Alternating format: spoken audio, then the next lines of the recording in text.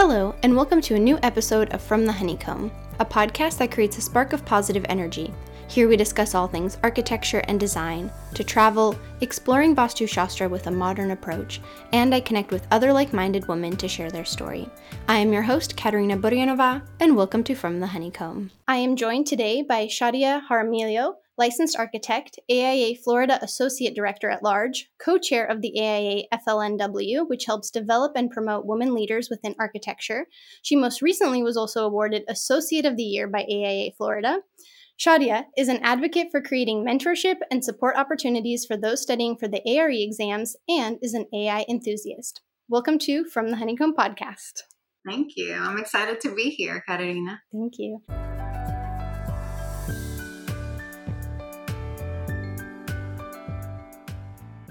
And as you know, we begin every episode by sharing something that we are grateful for in the present moment. So what are you grateful for? Oh, I love this question. There's so many things to be grateful. I mean, first of all, health, and also for opportunities, especially the opportunity to be here today. I'm grateful for my family, and I'm grateful for everybody around me that supports me and empowers me to be better every day. Love that. Love that.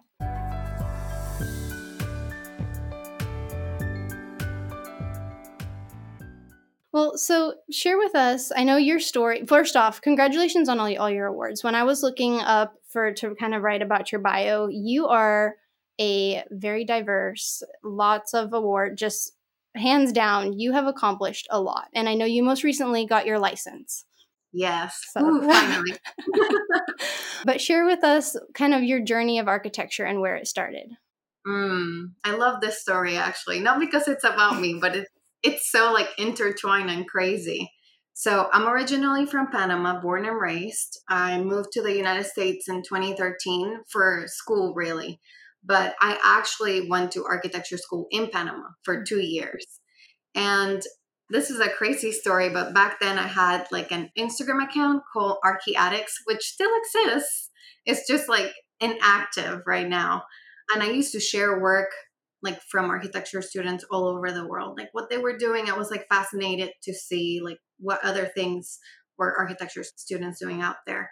I was like really inspired by it, and I wanted to do that, and I always wanted to study abroad. So I was like telling a professor of mine about it, like I just want to study abroad. And a friend, a classmate of mine, actually overheard our conversation, and she was like, well, if you want to study abroad, why don't you like apply for this scholarship that the government was offering? You can go and study anywhere in the world you want, blah, blah, blah. And I was like, oh my gosh, this is amazing. I've never heard of this. And so I did, and I got this scholarship, and that's when I moved to the United States.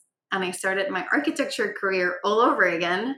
So I actually went to architecture school for 7 years instead of 5, which is a typical professional degree.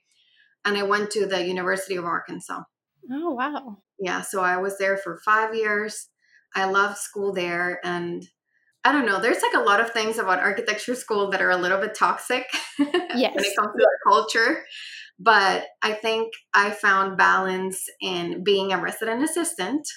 That's when kind of like my volunteering journey started. So yeah, I became an RA. And the reason I became an RA was because I needed the balance, one. And really, those were the first people that welcomed me to this new environment of being a new college student, moving to an entire new country, English being my second language, so many things. And that had a true impact in my architecture career, being able to do something outside of architecture that allowed me to develop like all of my leadership skills and, you know, being a volunteer and advocating for others and all of these things that being a resident assistant really helps you develop. It was like having not full-time job, but a part-time job, also going to school and just balancing that, and which directly translates like post architecture school, balancing like life and architecture and all the volunteer stuff that you want to do and the things you're passionate about. So I don't know. That's kind of like my architecture journey. And then I graduated and I started looking for jobs, and I moved to Pensacola, which is where I currently live, Florida. And I felt a little bit like lost at the beginning because Everything was new. I've only had one internship, and it was in Panama. It wasn't here in the United States. So the way we practice here is it's very different from the way people practice in other parts of the world. And that's the moment where I was like, I need to join something. And I found AIA, which I kind of knew about because my bosses at the time were part of it. So, yeah. And now I'm volunteering. I'm very active and trying to advocate for others and giving back because when I first joined, people were helping me. So now it's my turn to help the new incoming potential architects. Aw. No, I love hearing your story. And starting out as an RA, you also learn to manage relationships and personalities, which I think is something people in architecture don't realize is it's not just doing construction details, but you're managing the client, the contractor, the consultants. Like it takes a lot to be able to work on those relationships and work with people. So I know that must have been kind of great training ahead of coming into the profession. Definitely. That's one of the key things of architecture. And I almost wish that we had some kind of psychology classes as a requirement in architecture school because that would have been extremely helpful, like dealing with all types of personalities and moods. I mean, so many things, responding to unexpected situations, which truly has been the hardest thing for me in this field. That's responding to situations that you don't expect and the way people might talk to you or, say inappropriate things, like all of those things. How do you respond to that as a female in this field? Absolutely. And that's something I always want to touch base on the podcast is the experience as a female and what that's like in architecture because there's so many different experiences. And so what has yours been as far as, in your firm because I know most of my experience has been mostly male dominated firms to also working on the construction site, which is you're always the only female unless it's the client or the interior designer. Yes. Okay. So my experience working at the job site at the beginning it was difficult because and this doesn't happen everywhere. People tend to be no filter in those kind of settings, I feel Yes. like. Yeah. They're very blunt, they will say their opinion. Sometimes it might be because of the camaraderie that exists within that field and you might be taken I don't know, like off guard, I guess. But I've had situations where the typical assumption of a female in this field is that you're the interior designer. And well, that's not offensive being an interior designer. That's an amazing career, but that's not what I am. I'm an architect. And so I feel sometimes like, well, why do you automatically assume that I'm an interior designer when I've gone through all of these experience and all of this knowledge that I've acquired, the test, all of that to be this person. And now I've learned that I just have to say, no, I'm the architect and this is who I am. But back when I just first started in this field, I just didn't know how to respond to those things. I would laugh. I will say that I've had very inappropriate things happen to me in job sites. And again, at the beginning, I just had no idea how to respond. And I feel like sometimes you're in a weird position where it might be the owner of the project. You don't know. You don't want to make the situation uncomfortable or ruin the relationship of like the firm you're in with the contractor or the client or whoever. But I do think that in that specific moment, like whoever's with you on the side or even offside, if it's your boss and you tell them, hey, this is what happened to me, you would hope that they would stand for you Absolutely. advocate for you and say, hey, we don't allow like this type of situations to happen to our employees. Like this shouldn't repeat again, blah, blah, blah, blah, blah. Like take some kind of action because that not only allows it not to happen again, it also shows the employee that they're valued and they're cared for and that they're respected. Mm-hmm. So I don't know. I just feel like we need to do more of that and less of the laughing part and allowing those things to happen because really it's not about being sensitive. It's just about being cognizant Mm-hmm. and understanding the skills that everybody has to the table and understanding that we are professionals. First and foremost, we're professionals. This is a professional setting. Absolutely. And the respect too, because like you said, it's a profession. And you went through how many years of school, the exam process, that's a lot. And so to be held at a higher regard, absolutely. And I think it is warranted. And there are those, I've had some experiences as well as, bosses not standing up for me in front of clients, because there's also a situation, a client just yelled at your employee, but you need to keep this client happy. But they just, that's an interesting balance. And so I'm sorry you had to go through that experience. And it's definitely challenging, but I'm sure you now know you've learned from it, even though there's. Definitely. And I think like it is very difficult coming out of school because you just don't know better. You don't know what to expect. You don't know what the normalcy is. And then being at a workplace that doesn't support you in that sense, I just feel like run. Yeah. No, There's that's just no great. other way. There's just no other way. You should this is something that should be talked about more, definitely, especially in school. Just like how to advocate for your own self, how to stand up for yourself, and yeah. Absolutely. And I think too, like you mentioned, now you can say I'm an architect. When you're fresh out of school, there's that, well, I'm not licensed, I'm not an architect, but what am I? And I have gone through 5 years of school plus maybe some internships. I have the experience. So it's like, well, what do I call myself, and that authority to have as well. And then as you're studying through the exams, you see how, the architect is at the top kind of the, there's the client, of course, but we run the show. Yeah, I agree. It is very hard to explain when you're not licensed what you are because really, I mean, we're the only ones that understand all these terminologies. But people that are in a job site or outside of our field will not really know. Oh, I'm not an architect yet because I have the test left or I have hours left and all that. And how do you explain? I mean, sometimes I think most of the times, like my bosses are just like, when I wasn't licensed, she's an architect Yeah. because like how are you going to explain that? Nobody, and it's just going to take time. But yeah, for us, we're not supposed to Mm-hmm. say that you're not an architect that you are an architect if you're not. Yeah, I didn't know that before I started studying for the exams, and I put architect under my LinkedIn, and my coworker saw it, and he's like, "Hey, you're not supposed to do." Lifesaver. Yeah, he's like, "You're not supposed to do that," and I'm like, "But I mean, kind of, aren't I?" And he's like, "Okay, you're gonna start studying for the exam soon." He's like, "You cannot use that word," and so it's definitely it's the vocabulary, and I know NCARB is working to try and change, what we can call ourselves. So we'll see. But yeah, my family knew I was an architect since I graduated. I'll say that. They. I mean, in Panama, that was something else that was like a total shock to me because in Panama, you graduate and you're an architect. And the school that I went to, it was structural architecture.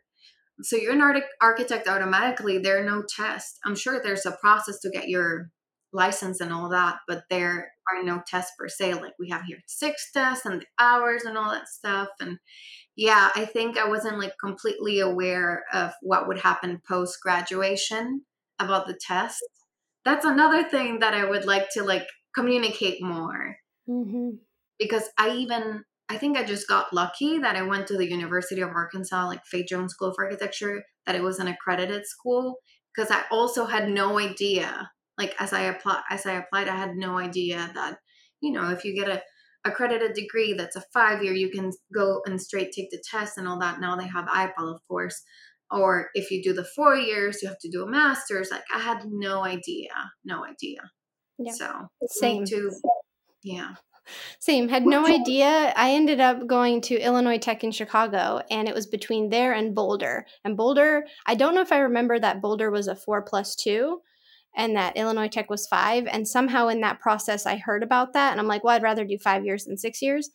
But I didn't know about the accreditation and how that actually then will change what happens after you get out of school. So there is definitely a sense of, and I kind of want to use this podcast too, is, I do talk about all sorts of things, but also letting people know the process that architects have to go through, the studying. I'm just very vocal about my study experience going through the exams because it's a lot. I think the public, and I was just actually talking to a friend about this, is so now that I've gone off on my own and I have my own company, we were talking about how do you figure out a rate, like a billing rate?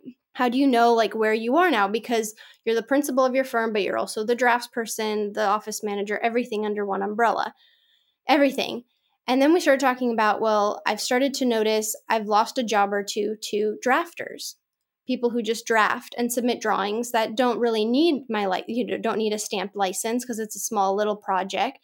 And when you're competing with drafters, it's the clients and the public that don't understand the value the architect gives. And that's why they're going to be, more than a draftsperson, which, draftsperson, they do the work they do, but we hold a whole nother level of knowledge, of expertise. That's why we're worth more. And it's educating the public on that you should hire the architect because you're going to get more at the end because of all the knowledge, the expertise. Like the one drafter I talked to, he didn't know to do a zoning analysis. I'm like, well, how do you know if you can even build this project? And things Mm. like that. Yeah, I think really that's the hardest battle in this profession. The very hardest for everything, even for the technology that's coming in. That's just the hardest thing that we're going to have to face. What is our true value? How do we communicate that to the public that knows nothing about architecture and architects? Because the average person that has no knowledge within the field of architecture just thinks that we're painting and drawing all day long. They have no clue. And I'm not trying to be like insulting or anything, but just like I don't know much about the medical field. Mm-hmm. There's people that just don't know what architects truly do. And that's another thing that like the translation between academia and the profession, there's like a huge disconnect because coming from architecture where it's like la la land, you can design anything you want, you have no budget. I mean, they might give you a budget in the program, but are you actually thinking about that? No, you're just thinking about coming up with the coolest design, the coolest floor plan, and creating amazing visuals. And that's really not what architecture is about. And it's like really sad that as much as that is fun and it's a great experience to explore ideas and your potential, like I think there is value in that, incredible value, but I think the issue is the deceiving part about what architecture truly is. And I was at TA in school, so all of my students that have graduated, joined the profession, some of them like they text me and they're like, Shadia, I'm not happy, I'm burnt out. I didn't think it was going to be like this. Depending on which firm you go to, like you might be pigeonholed to details and things that you might not want to do. And again, advocacy comes into place. Why it's so important. It's like a full circle of things that you need to develop even before becoming a professional. That is so important. No, absolutely. No, it is true, and it's learning about that in school because there's definitely, and I think in some ways it's hard for schools to teach what comes after because we all go into completely different avenues of commercial, small, residential, huge firms, global firms, industrial firms. There's just so much to do. So there is definitely it's school is a stepping stone to, or but it's not the full transition. Yeah, that's why I honestly regret not getting more internships when I was in school.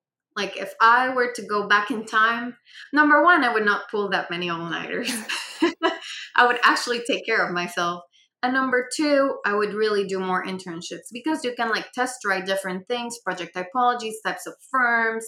I mean, so many things that you can do. Kind of like what Marco was saying in the past episode, like all of the things that you should consider when you're in school. So yeah, No, for important. sure. Yeah, yeah, yeah.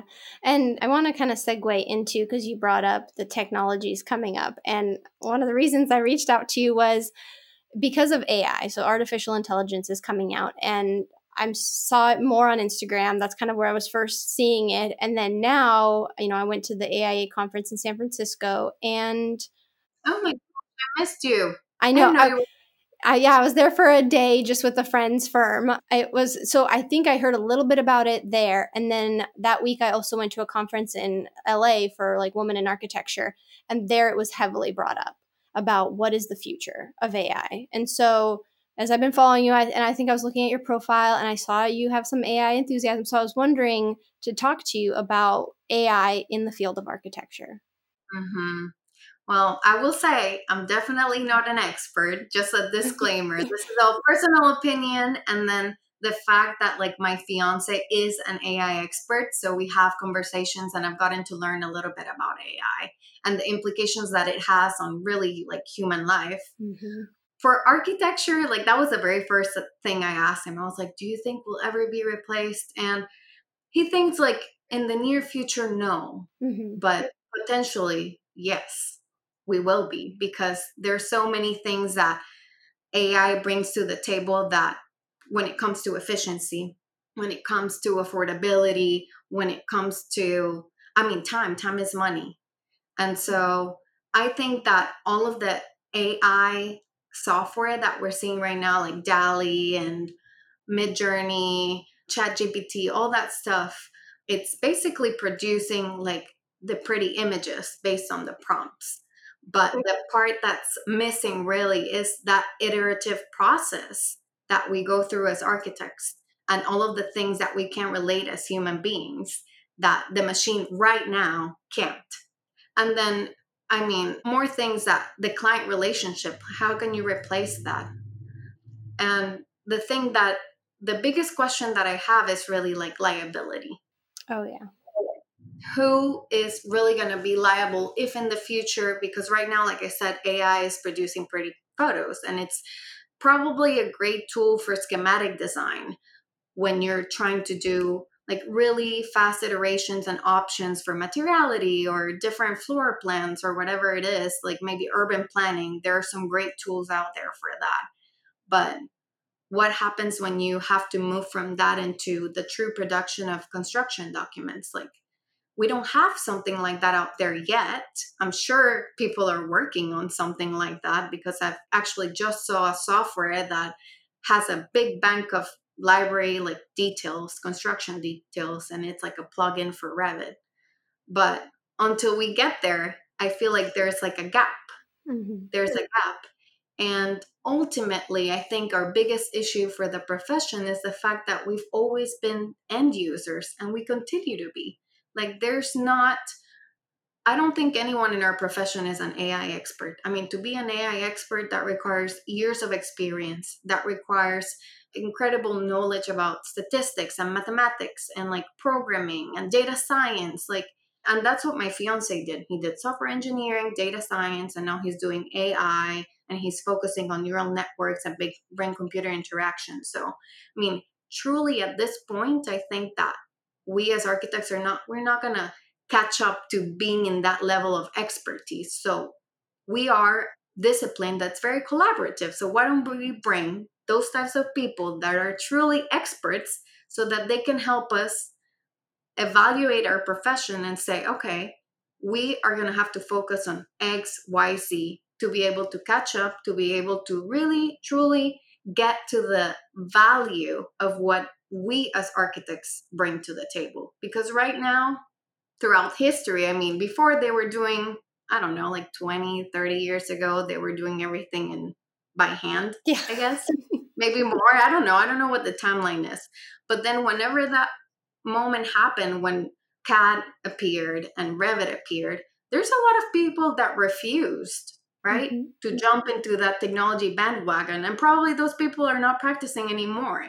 You can't just pretend that, oh, this technology is going to take over and we're doomed. And you can't have that perspective, because at the end of the day, the world is going to keep on moving forward, and you either jump on or stay at the bottom of the ladder. And honestly, like, we should be proud of humanity that we're actually advancing that much. And yes, there are some ethical and moral implications. And I do think that it will have to be regulated, because as much as AI and all these new technologies can have a positive impact in our world, it can also have an incredible negative impact, and we need to be very careful about that. And as architects, I mean, our main concern is health, safety, and welfare. So, what are we doing? What's our seat at the table to ensure that even if AI becomes the, I don't know, majority ruling into our profession or whatever, like, what are we doing to protect that, to protect humanity? What are we doing to do that? There's just so much. Like, I could talk about all of this for hours, because we need to be concerned about it. We need to start educating ourselves. And I mean, I like to test try all of these new software, but at the end of the day, like, there's just more than just the pretty pictures. Hmm. So I would like to see AI becoming a tool to create affordable architecture, because I mean, the average person can't afford an architect, and that's the sad part. Hmm. I couldn't afford an architect, and I'm an architect. You know what I'm saying? Oh, Like, yeah. I would would like to see AI become an incredible tool that helps us use architecture, like make architecture for everybody. Mm-hmm. Right now, we're doing architecture for the people that can actually afford it. And what about the rest? Mm-hmm. That's so true. I could not afford myself. Which is No. crazy to say. Like I can't even I would probably be hiring a drafts person too. Like that's where that comes back to that conversation. And so Yeah. I like your perspective about I was just in awe of listening to AI. And I love that you're thinking about it in a way of it's not replacing us. It's just let's bring that to the table because you're so right. Architecture is so collaborative. We're working on a team. It goes back to even your earlier experiences. Again, RA managing groups, different people, so AI just gets a new seat at the table. They don't get the whole table, and they're definitely not at the head of the table for a long time. But Mhm. let's bring someone in, and I'm sure the larger companies who do have the resources. It's almost like you have your code expert, you have your specs. So now you'll have your AI. I'm sure there are companies that are doing that right now. I'm sure. But like I said, I think that our biggest concern is one, what's our value? And then two, we need a seat at the table and we can't be end users anymore. We are at the end user line. Our field is monopolized in a way, if you really think about it. Without Revit, I don't know what we would do. That's the main software that everybody that practices architecture uses. I don't know if we have thought about this, but we really need to, Mhm. because right now we're slaves to Revit and Autodesk and all that. And the software is amazing. Of course, the possibilities are endless, but we had not so long ago something happened and like there was a shutdown for a couple of hours. I don't know if you remember this or not, Mm-mm. but we couldn't do anything. And then it's back to paper and pencil. No. So we need to have a seat at the table. We need to talk to AI experts. We need to start evaluating our profession and seeing what we can do with the new technologies. And new technologies are there to help us, to aid humans to do a better job at whatever they do. Efficiency is time, and time is money. Yep. Simple formula. It's a Hmm. simple formula for sure. And it is true. And like we talked before this episode, I started to look into Chat GBT, and it's easy to get used to it. Very easy. And full disclosure, I really have a hard time coming up with what the podcast episodes are about. And Hmm. so I was like, what if I use Chat GBT to help me? So, the last 2, 3 episodes, my little about podcast, full disclosure, I'll be totally transparent and honest. I went into ChatGPT. I was like, here's what the episode is about. Can you put something to get put together, whatever the description? Now, I don't copy paste it. I will say that because I still want it to kind of sound like me and some of the wordage I use. But what took me 30 minutes now takes me 5 minutes. Hmm. Yeah. And now that you point that out, the part where you said, I want it to sound like me, I think that's the key thing that AI is never going to be able to do, or 100% do, because nothing in this life is 100%. Mm-hmm. So, personalization, ultimately, that is, I think, where we're going to end up.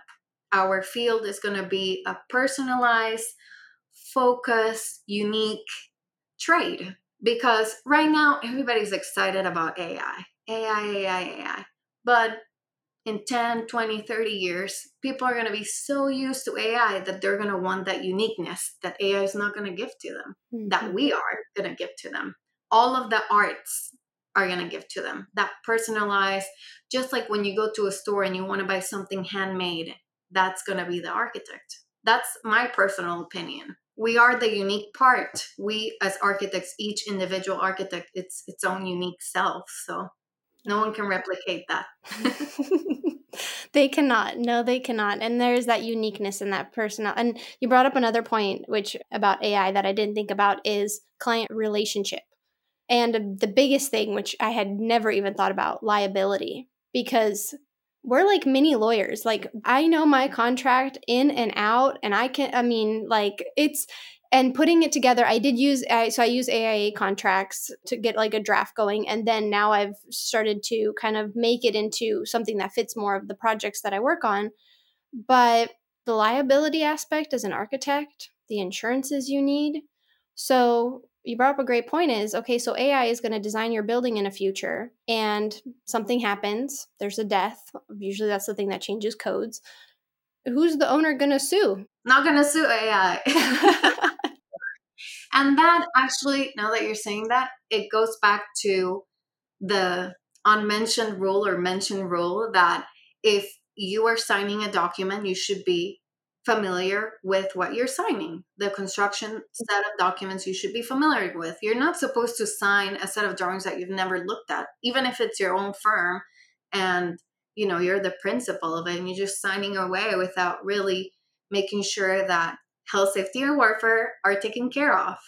And so, yeah, I mean, you're completely right. Like liability is one of the top topics of AI. I mean, we're always going to, I think, licensure, we have to protect it. We will have to protect that till the end because without it, then anyone can practice architecture and that's incredibly dangerous. Mm-hmm.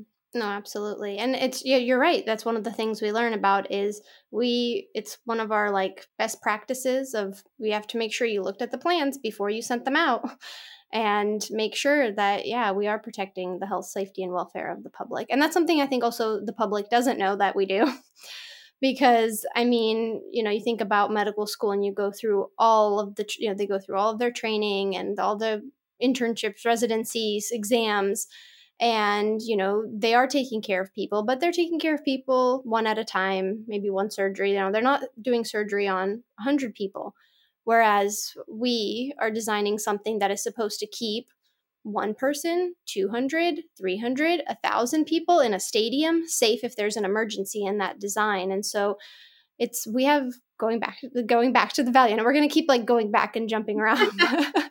The key term of architecture. It's true. It's like these pillars of architecture of, we hold so much value, and it's definitely, yeah, the public just needs to be educated more and stuff. And so I think we also need to stand up for not only educating but also the value of like our the ownership of all of our documents and mm, models and all of that because like right now the more we use like the AI softwares and things like that, the more we're basically like testing and training these softwares and we're doing that for free, mhm. which is really what we do with like our models, our 3D models. We give them to the owners. Do we like charge them if they use them for maintenance for a building?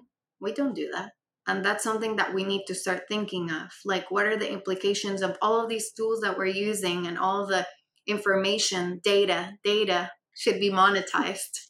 All of this data that we have, we're not monetizing that. We're giving it away for free. That is so true. You bring up a good point about, okay, once the project's done and you give those CAD drawings, Revit files, ArchiCAD, whatever you're doing, you can it's not like old pen and paper or the blueprints where somebody has to redraw it. You can manipulate it in so many ways. And so that is also, Yeah, it can serve for an like incredible advantage for an organization where they can use it for smart cities. Like, I don't know, they can use it for maintenance. They can use it as a 3D model for a campus for university. There's just so many uses to the things that we produce that we don't even think of, but we should. This is a time to do all of these things. And I mean, of course, one person can do it. And I think schools need to start thinking about how they're going to update the way they're teaching architecture because it's going to pass us if we don't really like adjust the knowledge that we're coming out of school with. no, absolutely. And did you hand draft at all in school? You Yeah, I did. did. I did in Panama 2 years, and here, yeah, my school was very much encouraging of people drafting and stuff. I still do. I can't design on the computer. I refuse. Good for you. All the time. I think it's good. I mean, as architects, we communicate with our pens and pencils and all that. I think we inherently like that's what we do. We know how to communicate with drawings. So No, absolutely. No, for sure. No, I know. If I'm designing, absolutely. It's the hand, the paper, the sketching, I like to color with a bunch of pens. It helps with the thought process for sure. of it. And I don't even want to go on the tangent about how we don't have pen and paper on exams anymore, but Yeah, no. that's another episode for another time.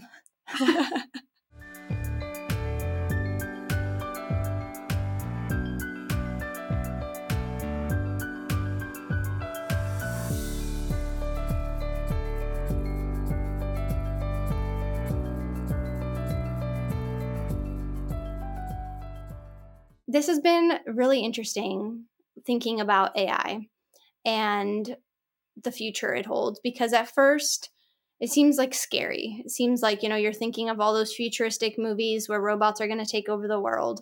But I really liked how you said about collaboration, and again, coming back to that, giving AI a seat at the table, especially when it comes to efficiency. Like I talked about, what used to take me 30 minutes takes me 5 minutes, and now time, my time, I value my time, especially since I'm the only one working in my firm.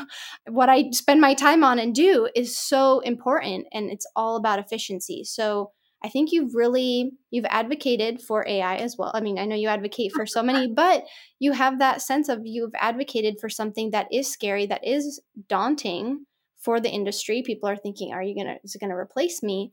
But going at it with the approach that you have, I think is very encouraging.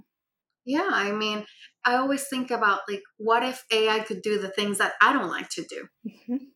If I had a firm, if AI could do all the things that I don't like to do and I can just focus on the things that I like to do, I would be incredibly happy. So it's a give and take, it's a balance. Tools are there to help us. And yeah, I do think that we need to still continue to use our brains, because I don't know what the long-term implications are. As much as I love like ChatGPT, Bing AI, and all that stuff, because it's so easy, we also have to use our brains. No, for sure. And we didn't even touch on that too, which that's something too. As I was using it, I thought, I'm so glad I went through like high school, like when we had to write essays in school, that this Mm-hmm. wasn't even a thing, Yeah, because you had to think, you had to use, and it's interesting to think about what is our brain power going to be if all of a sudden we're having this computer do all of our correct. other stuff that isn't our favorite to do, but yet we need to do it so that it keeps, our mind going. And especially now with like life expectancy so long, and that's because people are using their brains and they're working on stuff. What happens if we kind of go back? Yeah, I would be really scared of being in academia right now as a professor, teaching any type of class that requires writing, because that would be really hard. How can you disseminate what's written by a human and by AI? And like, it sounds almost impossible. Mm-hmm. It goes back to that personalization. So the kids got to learn how to make it sound like it would sound Yeah. like. Use it as a help, but no. If you're listening to this, don't use ChatGPT for your schoolwork. Who's gonna change? Maybe they will not do essays anymore, because I mean, we all have to adapt. Absolutely. No, that's so true, and adapting to what comes next. Well, Shadia, thank you so much for coming on from the Honeycomb podcast. This has been so amazing to talk to you about AI. Thank you for having me. I'm excited that you invited me on, and excited to share a little bit about what I know, not being an expert. But yeah, super happy to be here. No, this was a great conversation. And where can listeners find you? Yeah, so everyone can find me at Shadia_architecture, mainly on Instagram. You can also find me on LinkedIn Perfect. at Shadia Jaramillo. I'll provide links in the show notes. Thank you so much for coming on. This was such a great conversation. You're going to have to come back, because I know AI Oh is my just God, good. Because I know AI is just so in the future, definitely coming back with conversations about it. Thank you so much, Katerina. I appreciate it. Thanks. And thank you so much for listening to this episode of From the Honeycomb podcast. I would love if you left a review and rated the episode. You can click the follow button so you can stay up to date on the latest episodes. You can follow me on Instagram at From the Honeycomb podcast. You can also support the podcast through the Patreon link in the show notes. Your support makes more of From the Honeycomb podcast episodes possible. There's also my monthly newsletter, which you can subscribe to, that comes out once a month, where I share a personal message with you, also some intellectual architectural articles, a Vastu Shastra tip of the month, and we also have a book month, so that comes out every 7th of the month. Thank you so much, and see you next Friday.